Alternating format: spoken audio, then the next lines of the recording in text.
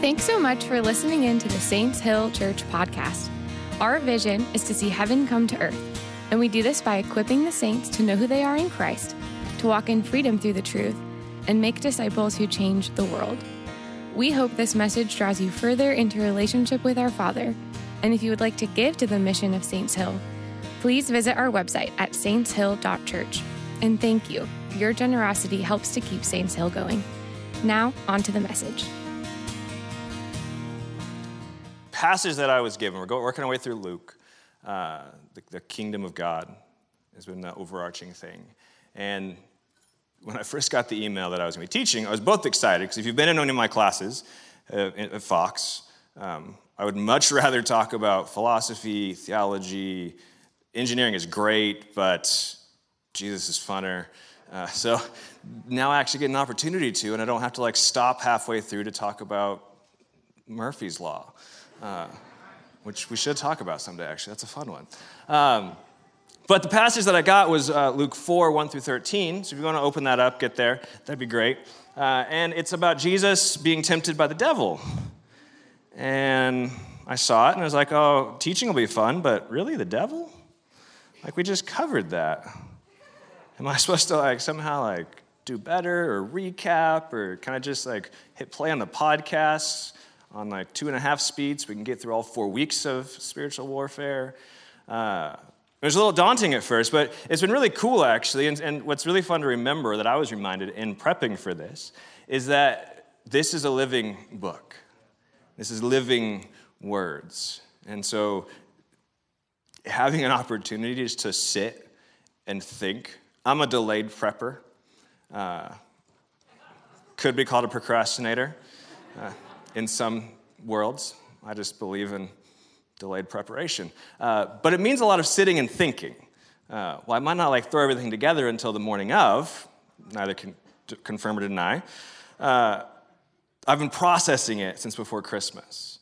And when you sit in a piece of scripture for a long time, it's kind of crazy what you can find, what the Spirit speaks to you. And so this passage specifically, while at first it was one that I thought was going to be more focused on, the classic, Jesus, the devil, how do we avoid temptation, the stuff that we talked about. There's actually some really cool little nuggets in there that have been kind of rocking my world. And it's actually been very cool just even coming here. This is a living word, but more so than that, he's a living being. And we didn't come here just to, my goal, and yeah, I'm granted more of an intellectual person, but my goal isn't to try to build some argument to change your mind about anything. I don't want to convince you about anything. If that's all we do, we might as well just call it a day and go home now, because I don't really care. The goal when we come here, or should we when we come here, is to meet him and to learn something about him. So a challenge I've even had for myself in the last 6 months in the year is when I come to church, am I looking for things that I agree with? Am I looking to learn something new about him, from him? If we ever go into a relationship just looking for things that we already align with, that relationship is destined to fail. Right? We have to go into a relationship letting the other individual introduce them to us. And so tonight, if we came here, again, just to find something that we agree with and walk out feeling good about ourselves, I would challenge you to not do that. To open yourself up to be introduced to himself by himself. Because in doing so, there's something that Jesus has for all of us tonight. Again, last minute prepper. I've been thinking about this. I had my main ideas. I put together my flow over the last couple of days. And it was cool to see the nugget that God has for us. And then coming to pre-gathering prayer, there was a general sense, and we'll get words from that later, but a general sense of surrender. And then even in worship, right? Worship was a last-minute thing today. It wasn't the planned team. And so to see the theme, again, of God's holiness and being consumed from the inside out in this sense of surrender, which is why, refrain the joy and exuberation until, actually it's there anyhow, because that's where surrender ends up. We'll get there. We're going to read Luke 4, 1 through 13, and I'm just going to start out by reading it, because actually most of me is just going to be reading the Bible, because I figure he should talk instead of me. So Luke 4, 1 through 13. And Jesus, full of the Holy Spirit, returned from the Jordan and was led by the Spirit in the wilderness for 40 days, being tempted by the devil. And he ate nothing during those days. And then when they were ended, he was hungry. Checks out. The devil said to him, if you are the Son of God, command this stone to become bread. And Jesus answered him, it is written, man shall not live by bread alone. And the devil took him up and showed him all the kingdoms of the world in a moment of time, and said to him, to you I will give all this authority and all their glory. For it has been delivered to me, and I give it to you, to whom I will. If you then will worship me, it will all be yours.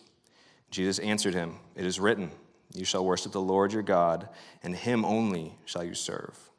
Then he, being the enemy, took him, being Jesus, to Jerusalem and set him on the pinnacle of the temple and said to him, if you are the Son of God, throw yourself down from here. For it is written, he will command his angels concerning you to guard you, and on their hands they will bear you up, lest you strike your foot against a stone. And Jesus answered him, it is said, you shall not put the Lord your God to the test. And when the devil had ended every temptation, he departed from him until an opportune time. So I've loved the focus of this study. And actually, before I get started, Jesus, may you speak to us out of this. May you lead in front and behind. May your words come out of my mouth, and may you clarify anything that I might misspeak. Jesus, we're ready to be touched. I've loved the focus of this study with the kingdom of God. And early on, I think in the very first message of it, Alex defined what that means. I think we've got a slide for it, theoretically. Kingdom of God, the experience you have when Jesus is your king. And we're going to remember this kingdom of God concept, just that phrase even, the kingdom of God. That's going to come back to us throughout this talk, specifically at the very end. It's been a relatively recent revelation to me. You should try saying that sometime really fast. Relatively recent revelation. Jesus as a man has been a fun thing to ponder. Kind of in the last couple of years, I always knew, it was I did a junior Bible quiz as a kid. Yeah, we'll go into that later. There were great things about it. I don't know if it was fully a great thing, but I did learn a lot of the Bible, so that was good. Don't know if I learned a lot of Jesus, but I learned a lot of the Bible. But in this sense of Jesus as a man, yes, he's 100% man, 100% God. For a long time, I think, gave Jesus as a man a cop-out because he was God. It's well, yeah, obviously he doesn't sin. Obviously, he does all the right things. Yes, he sets the template and the bar and all that jazz. And he's a man, and we follow his example. But my hope in being like him is delayed. That's for later, because he was God. He had a that's just not fair. And I'm not going to dive into all the philosophy of that. I'm not a philosopher. I'm a theologian of life, as I like to call myself. I leave the heavy philosophy to people who understand Kierkegaard way better than I do. I just know how to say the name. But this idea that Jesus is a man and he is, like Romans tells us, the new Adam. He's our new template. He's not just who we get to be, he's who we can be. We can live like him. And so this is what I'm actually going to look at. What's happening here is not just that Jesus, as God went and defied the devil, but it's that Jesus was tempted. The man who never sinned. The man, also God, yes, but the man who never sinned was tempted. So rather than talk about kind of the mechanics of how do we resist temptation, we'll kind of actually talk about that a little bit. But if you want the deep details, go listen to the Spiritual Warfare podcast. It's a great one. There's really good stuff there. But my main thing here is that Jesus, as a human being, as one of us, experienced what we experience. So when we experience temptation, it's nothing that he's not familiar with. Hebrews 4, 14 through 16, which I think is our next slide, tells us this. This is probably one of my favorite verses in the Bible. I always think it's in Hebrews 10, but it's not. It's in Hebrews 4. It's one of those ones where I know it exists, but I always have to go and flip through Hebrews until I find it, which is never a bad thing. But Hebrews 4, 14 through 16 says this: Since then, we have a great high priest who has passed through the heavens, Jesus, the Son of God. Let us hold fast our confessions. For we do not have a high priest who is unable to sympathize with our weaknesses, but one who is in every respect has been tempted as we are, yet without sin. Let us then with confidence draw near to the throne of grace, that we may receive mercy and find grace to help in times of need. Essentially, Jesus gets it. He, as a human being, he understands temptation. It's nothing new to him, and it's not something that's just conceptual to him. He is God, maybe it would be conceptual, but he is man, experienced it. And this is what we see in Luke. And what I find fascinating, and this is more of an aside, is that, and I'd never read this before, this is one of those things that when you read a passage again, you're like, oh shoot, like that's new. If you look at the very beginning of Luke, it says he went out to be tempted for 40 days. I always thought it was just the end of the 40 days, and again, you can look at theologians, they can hash this out. The vibe I'm picking up from my recent reading is that he was tempted for 40 days, and we just see the end of it. Like, that's crazy. Not eating and being tempted, and he still comes out on top. But again, this is what we get to do. So as we look at this, it's not just that he gets it, but also that I think we should expect it. I think he did this because we were going to be tempted.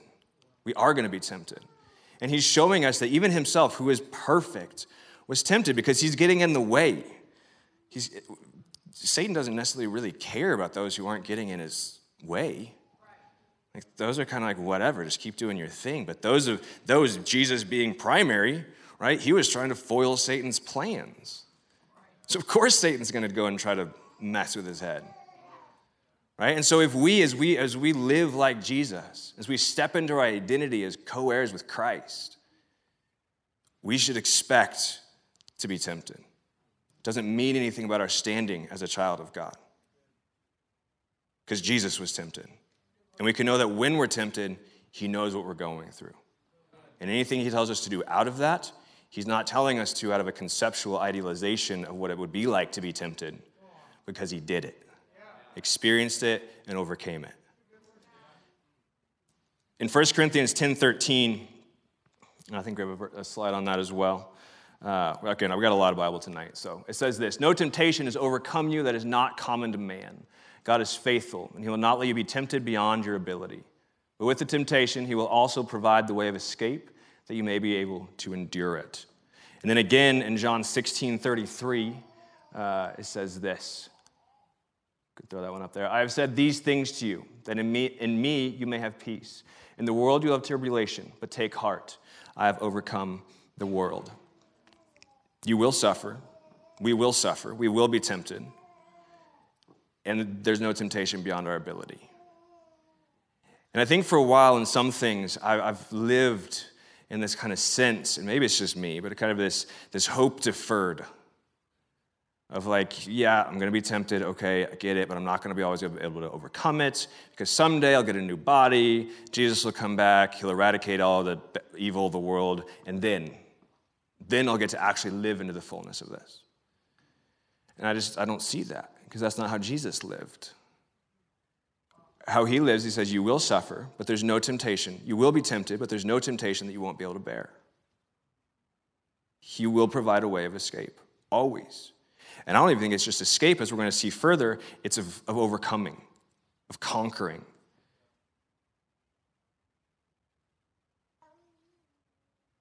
After pondering this passage, it's cementing the offer that Jesus has for us. That offer that he has of freedom. We see that in Galatians 5. For freedom, Christ has set us free. So why would we submit again to a yoke of slavery? We see it in Romans 8 that we are more than conquerors. Not just conquerors, that's cool, but like more than conquerors. Like conquerors isn't even our identity because we're more than that. Like that's just an aside. Like, oh yeah, we conquer. Like that's kind of what we do, but like it's not really who we are. You know what I mean? Like that's who we get to be. That's what Jesus was. He went into this thing with the devil, went into it to be tempted for 40 days, plus the 3 at the end, or the 3 temptations at the end, which we're going to get to those. Those are fun. I think they're called out for a reason. And he went into it like, yeah, he knew what the result was going to be. But I think he did it for us. So that when he says, be like me, when Paul says, follow me like I'll follow Christ, when we say that to others, we can actually take them into the wilderness like Jesus did and come out victors.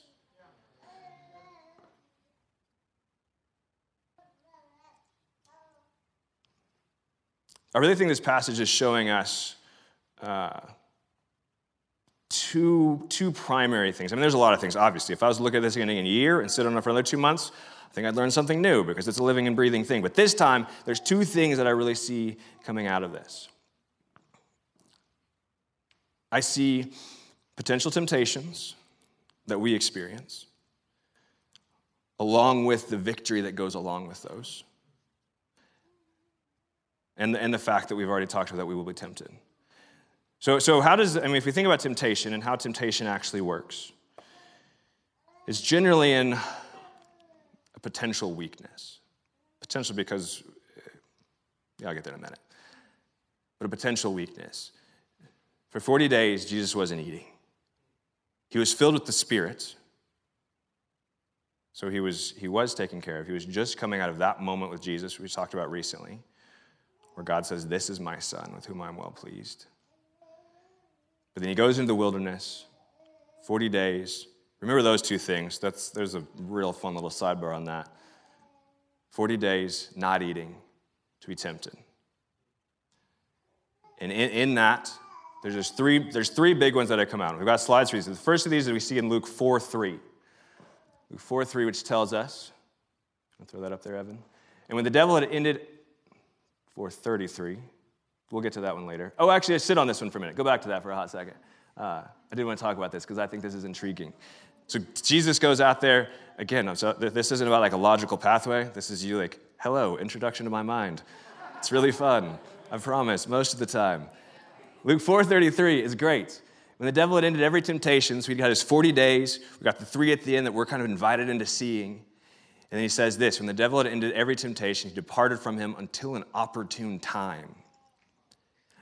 That opportune time really kind of like, it hung with me a little bit. It was like, oh, so he wasn't done. It wasn't like Jesus was like, yeah, I did my time, and I think Satan, now whether he had opportune times, I don't know. We don't really see more into this. But I think, again, it's just a reminder that even Jesus, as a man, as our template, was not separated from our experience. And this is just a welcome to Chris Sharp's world. One thought that I had even was at the very end, or almost end of his life, when he's in the garden. And he has this moment like, if you can take this away from me, please do. He had an option there of aligning himself with God's will and not. And thank him that he aligned himself with him, because I really appreciate that personally, and I hope we all do too, right? But it's just, again, even in that moment, like it was a potential moment of weakness for him, right? Like he's about to go die, and he's a human, and not just die like something quiet and calm and in the still of the night, but pretty brutal for you, for me. And in that moment, he had an opportunity to do that or to not. And he chose to. So even in that darkest moment for him, like he's demonstrating to us that he's with us, that he gets it. He's been in those dark times. And if he's done it and he's come out, we can too. So let's look at the three temptations that we see here. The first one's in Luke 4:3, and it says this. The devil said to him, "If you are the Son of God, command this stone to become bread." Now, this one was kind of fun. This came to me a couple weeks ago, and I really think that you can boil all of these down into 3 things that are pretty common to us. For most of us, at least in the West, I don't think like the need for bread. Most of us probably don't go 40 days without eating, or like to the point of giving up everything just for a loaf of bread. I mean, I do love bread, so that would be a tough one for me. But hang with me on this one, because in my mind, this is sustenance. This is what you need to survive. For us, if I was to translate this, it'd be the other variation of bread, and I don't actually know modern lingo, so I could be dating myself for just stepping into uncharted waters. But bread is in money, finances, Right? I think that's a thing. We're going to pretend that it is. Just nod and smile. Thanks. Appreciate it. Right? But bread is the thing that you need to survive. Right? But for us, I don't think in terms of like, oh, do I have a loaf of bread in my cupboard? Like if I don't, like I'm sad, but I just go get another one. Right? But I look at my bank account and all of a sudden I'm like, oh gosh. Right? So we've got this idea of money, wealth. And we see this throughout Jesus' time, where even in the Old Testament with the Israelites in the wilderness and the manna. Right? And God provided the manna for them, enough for every day. And then if they took more than they needed, it rotted, it was gross. Or we see this in his parable of the storehouses, filling up storehouses here and then dying and that meaning nothing. Right? So I think that we have a temptation here of money, of wealth, of pursuit of that, of stress over that. We also see in Luke 4:5-7, a little further down, the second temptation, the devil took him up and showed him all the kingdoms of the world in a moment of time and said to him, to you I will give all this authority and their glory, for it has been delivered to me, and I give it to whom I will. If you then will worship me, it will all be yours. And it was really insightful for me, because these were things that were very pointed to, I think, my recent experience in just my life. And I'm not that old yet. Sometimes I feel like I am. That's to my knees, but relatively young. But each of these, right? Like the wealth, that's something that stresses me out sometimes. Like retirement is a foreign concept by and large. Like I get it, but also like, how does it work out? Power, right? What we see here is power. And I think, and I grew up in the 90s, the height of Christendom in the West, or so some would have liked, or were trying for, right? And there's this, and we see it now. We've even experienced it potentially this last couple of months here in Newburgh with the school board stuff, right? There's this battle going on for power. And I think there's a temptation that we have of trying to grab that power aside from God, and not recognizing who has that power. And it's a temptation. It's a temptation of me putting my trust somewhere that's not necessarily him. And then the last temptation we see is in 9-11. And this one, the enemy tries to get a little crafty, but you really shouldn't use your opponent's weapons because they know them better. If you are the Son of God, throw yourself down from here. For it is written, he will command his angels concerning you to guard you, and on their hands they will bear you up, lest you strike your foot against a stone. And the temptation that I see here is health. If you go to that next slide, Evan, we've got these three primary temptations: health, wealth, and power. And I think this is why these three were shown. Because these, at least for me, all of these speak true. I have experienced all of these in certain capacities. I grew up in a very crunchy granola-type home. Health is a thing. Believing in doctors is less of a thing. Not to like a crazy extreme, but maybe potentially a little bit, depending on who you ask. And so there's this idea even that I have to be careful with myself of like, am I in control of my health? Or am I going to actually trust that to him? Am I going to trust my health, my physical well-being to him? My finances? Am I trusting my future to him? Yes, I want to be wise. I want to be innocent. But at the end of the day, I just want to be his. And so am I trusting myself and my money to him? Am I doing things that might not make sense, that I don't understand yet, because I'm saying it's here's me. And then power. Am I getting overly stressed by what's happening in the world around me because my trust is not actually in him? And him being on the authority.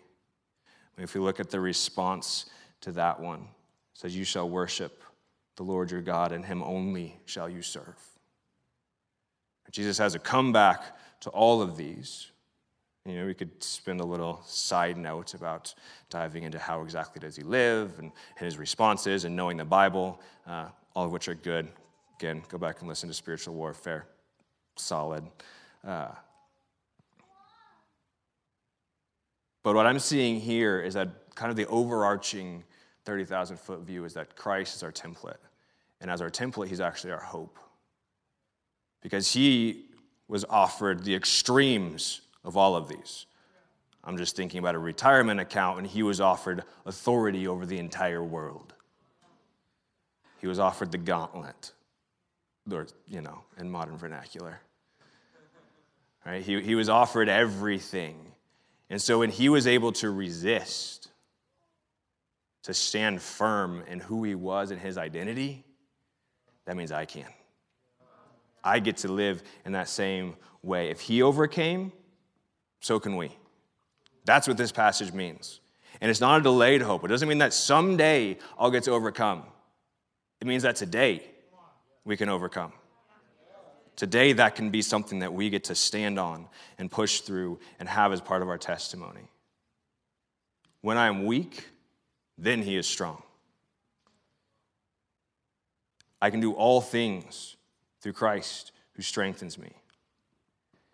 And what was really fun to think about this, and even just something that's been challenging to me, is I want to see a change in the church. And by that I mean I want to see a change in myself. In our response to exposed sin, in our response to acknowledged temptation.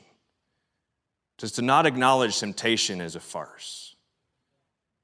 If we're not acknowledging that we are in fact being tempted, that we are not in fact struggling, that's false. Because if Jesus was, then we will be. He was very clear about that. And so why do I want to see this change and even my response is because I want to see temptations overcome.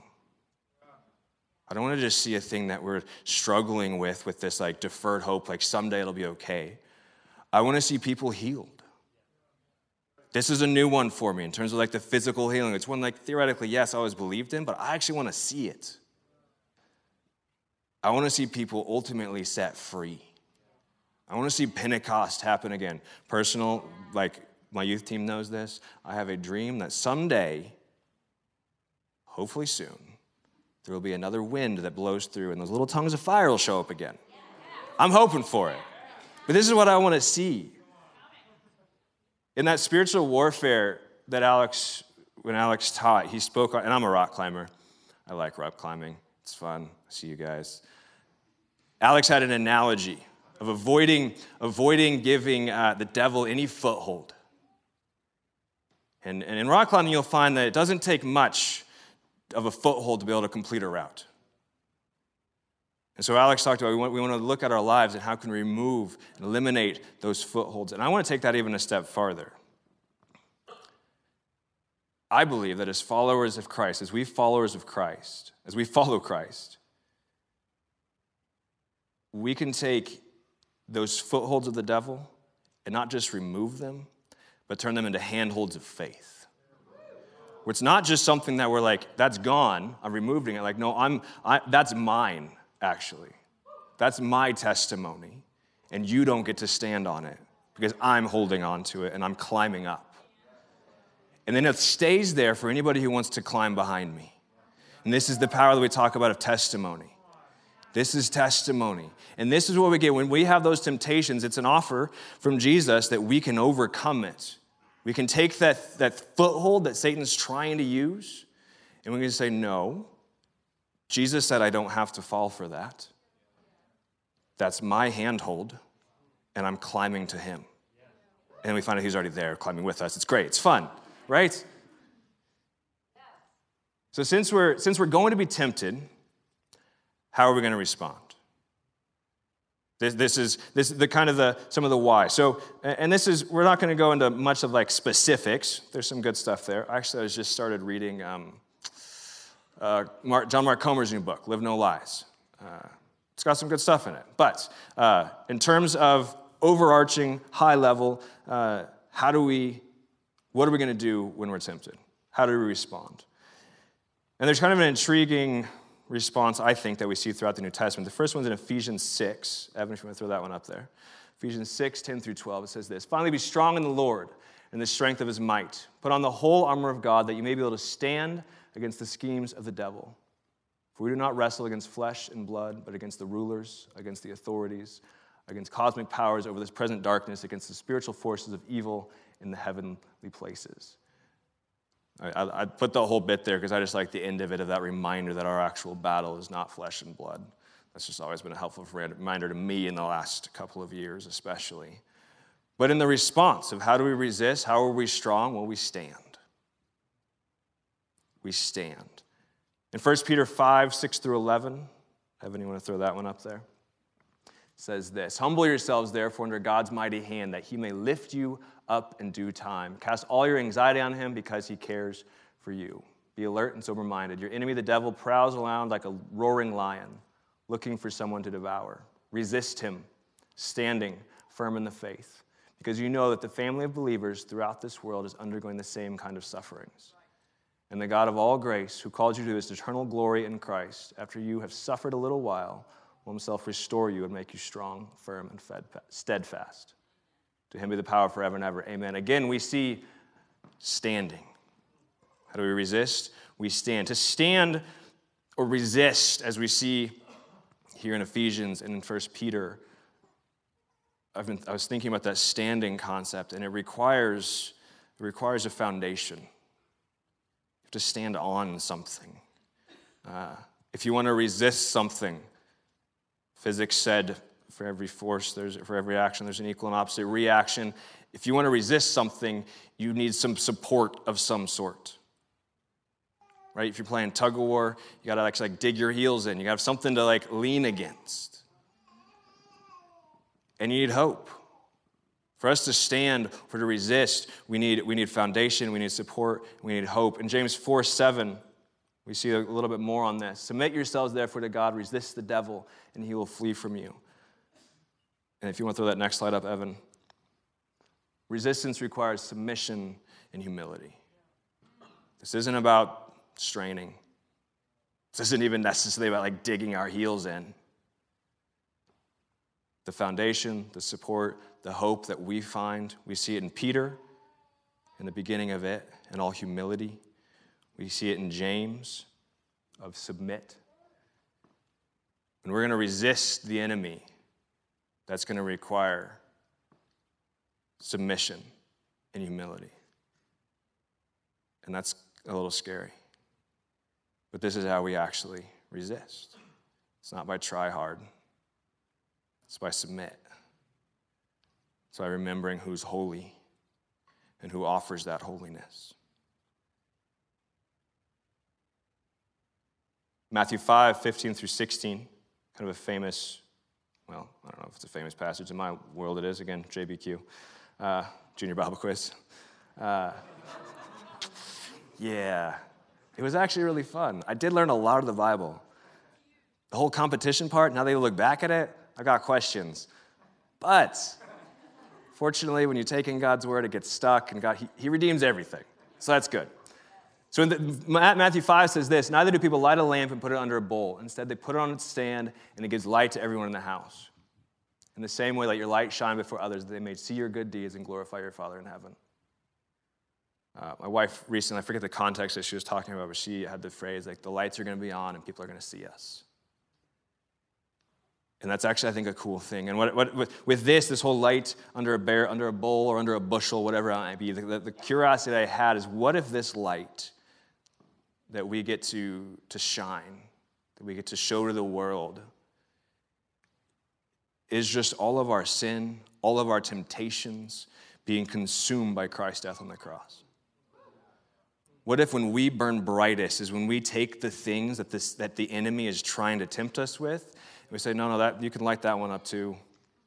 Here, throw some gas on that one and then toss a match. This is when we burn brightest.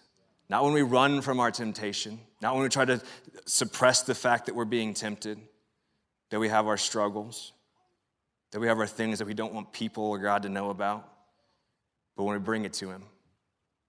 And we let ourselves be reminded by him. And maybe that's through the person sitting next to you. We let ourselves be reminded that that's gone, that he took care of it. And in that moment, that supposed foothold becomes a faith hold.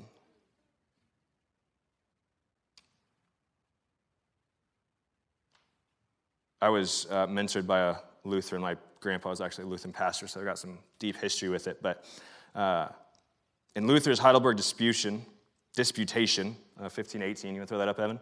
I was looking at this morning. I just pulled the book off my shelf because I thought maybe it'd have some fun stuff in it. Sure enough, it did. He said, well, I got a bunch of theses in it, and one of them at the very end, this is actually the last one of the book, says, the love of God does not first discover but creates what is pleasing to it. The love of man comes into being through attraction to what it pleases. And the first part of that was fascinating. Unfortunately, he expounds on it a little bit. The first part is clear, because the love of God that lives in man loves sinners, evil person, fools, and weaklings in order to make them righteous, good, wise, and strong. Rather than seeking its own good. We see that in Philippians. Jesus didn't come here for his own building up. He laid himself down. Rather than seeking its own good, the love of God flows forth and bestows good. This is how God works. This is that grace that we get to exist in. This is why when we bring our ish to him, he destroys it. He's bestowing his goodness. He's bestowing his holiness. Now, I really wanted to start with this, but it's best if held for the end. It's like, eating your spinach and all that other good stuff, and then you get to the dessert. There was something that I thought was really cool. And I'm probably not the first one to have realized this. Again, it was just my realization as I pondered what God was telling me from this passage. So, moral of that story is, go and just ponder. Ponder Jesus' word. Ponder what he has to say to you, because he will tell you something. But there is this very cool correlation that we see. If you want to throw up that passage there, Luke 4, 1 through 2. This talks about Jesus going into the wilderness for 40 days. Again, these were things I had never noticed. I think whenever I'd read this in the past, it was always like, okay, so if the devil tempts me, I just need to have learned the Bible so I can kick it back at him, and I'll be okay. That was my general takeaway from this. There was so much more that's in here. I'm excited to look at this again sometime and see what else is there. But in this instance, this really stood out to me, this wilderness. That didn't necessarily ring bells at first, but then you tack on wilderness with 40, and I was like, oh, interesting. I feel like I remember some other wilderness that involved a 40. We've got we know what we're talking about, right? Like the Israelites. The Israelites in Numbers 13. I'm not going to read it. It takes too long. Great story. I was actually bringing tears in my eyes. I don't necessarily know why. I think I do, but it's kind of a weird story to cry over. But in Numbers 13, God's taken his people out of Egypt, done some crazy stuff. He's brought them to the edge of the promised land. They're like, hey, over there, that's yours. So they send some spies into the land. It's espionage, James Bond type. No, I don't know if it's quite that like that. Actually, probably not, because all these were scaredy cats. Most of them were. So they send some spies in to scope out the land. Okay, so this is our promise, and what's it like? What's it gonna take to get it? What's that gonna look like? And so most of these spies come back, and by and large, they all it's incredible. And it actually was kind of some cool correlations, because even they brought this pole that was holding some big old branch of grapes, which made me think of Newberg, which was kind of fun. And also some figs and dates. But the grapes seemed like they were the primary trophy of that expedition. But when they came back, if you remember the story, 10 of these spies, everybody was like, yeah, the land is crazy. But for 10 of them, they also said, but it's scary. The people there are giants. They're huge. They're terrifying. Their swords are bigger and stronger than ours. They've introduced carbon to their steel, and we can't do that yet. That means something to some people. If you've been in my classes, you know. This will never work. 2 of them said, no, God said we could take it. James and Joshua and Caleb said, but God said we can have it. Sometimes I think, in the correlation that I got, that I thought was this, I think this is the honestly primary takeaway, is we're in a wilderness again. Or we might be. Or most of the world is. But we don't have to be. If we go back to the kingdom of God, Jesus told us that the kingdom of God is at hand. It's within grasp. It's just like those Israelites. sitting and looking at it, it was theirs for the taking. It was theirs to have. God said, it's yours. They said, but it's scary. I think sometimes, and this is again speaking to me, these are the temptations, right? The wealth or the power, the politics, the health. There's these things that pop up that's like, but I need to like put my money somewhere safe. I need to make sure that the vote happens the right way, whatever the right way is, for whichever way you voted. We have these things that flare up.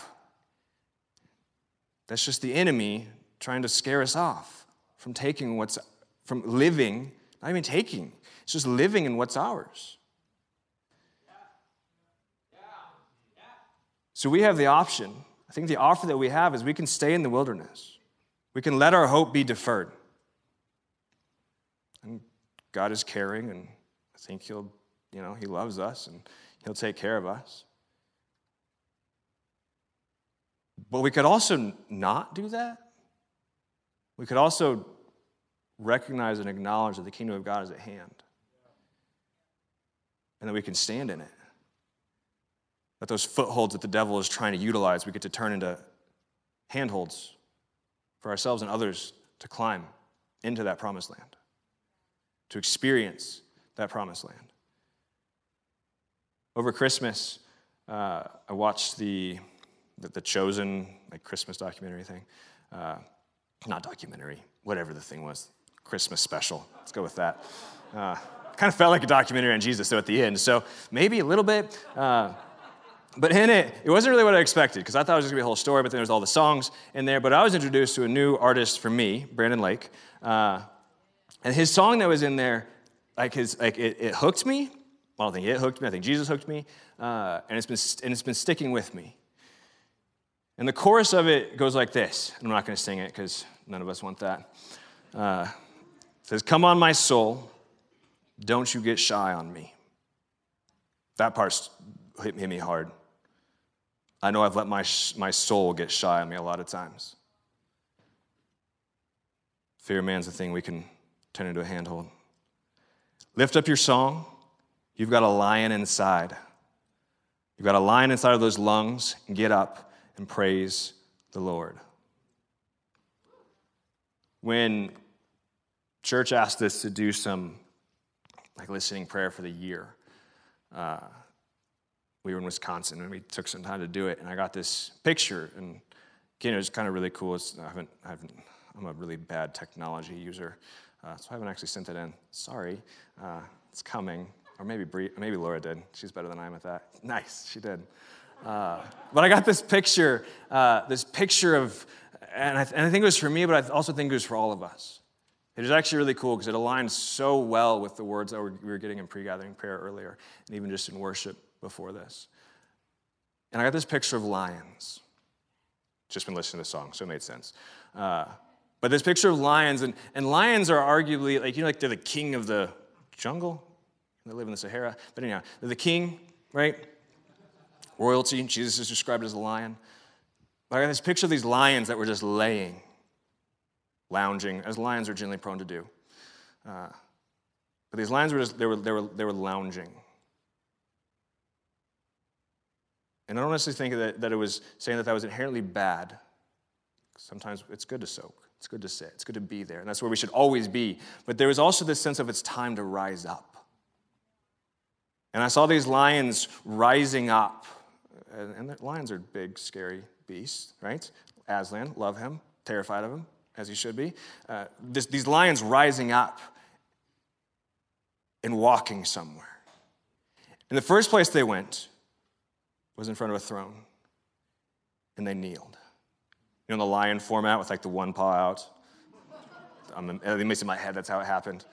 Right? So these lions rose up to kneel down. And then they went out. They went running out from there as lions. And I don't know where we all are, whether it's continuing in the process or if it's going to be immediate healing. But I think that word was for all of us. You want to throw that last thing up, Evan?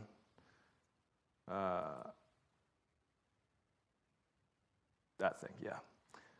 We have the opportunity to see the footholds taken from the enemy and turn into handholds of faith. I think as we look at God and we see his holiness, I think we would be lying to ourselves if we don't acknowledge that there are things that we know don't match, whatever that might be. Whether it's thoughts, actions, ideas that we let persist. There are things that we see in us that we know are not us, but we see them in us that we might not want people to know about. Or that when we compare it to God's holiness, we know it doesn't align. The fact that you are seeing those, that you've recognized those, means that God wants to get rid of those, whatever that might be.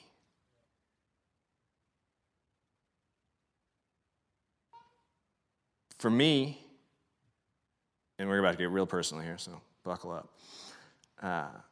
For me, what this looked like was since middle school, probably like junior high-ish through grad school, I struggled with porn pretty heavily. I experienced healing right before we got married, like a few months before I married my wife. Because for me, that was something like I wanted to have it gone. And I experienced healing there. And that was beautiful. That was amazing. I know I was healed in that moment. Last year, about this time, I stumbled into it again. And I had to have the conversation I'd never wanted to have. Like the one conversation. I got to talk to my wife, before she was my wife, about it, saying I had conquered it. Then I got to have the other conversation, but I needed to do that. What I wanted to do was to hide it. I wanted to kick it. I wanted to conquer it and then move past it and let nobody find out. But God was very persistent. He wasn't going to let me do that. Because he wasn't going to let that attempted foothold not be used to grow stronger. Thanks for listening. If we can do anything to help you, or if you want to stay in the loop with what is going on in and around the church, you can follow us on Instagram, download the Saints Hill app in the App Store, or visit our website.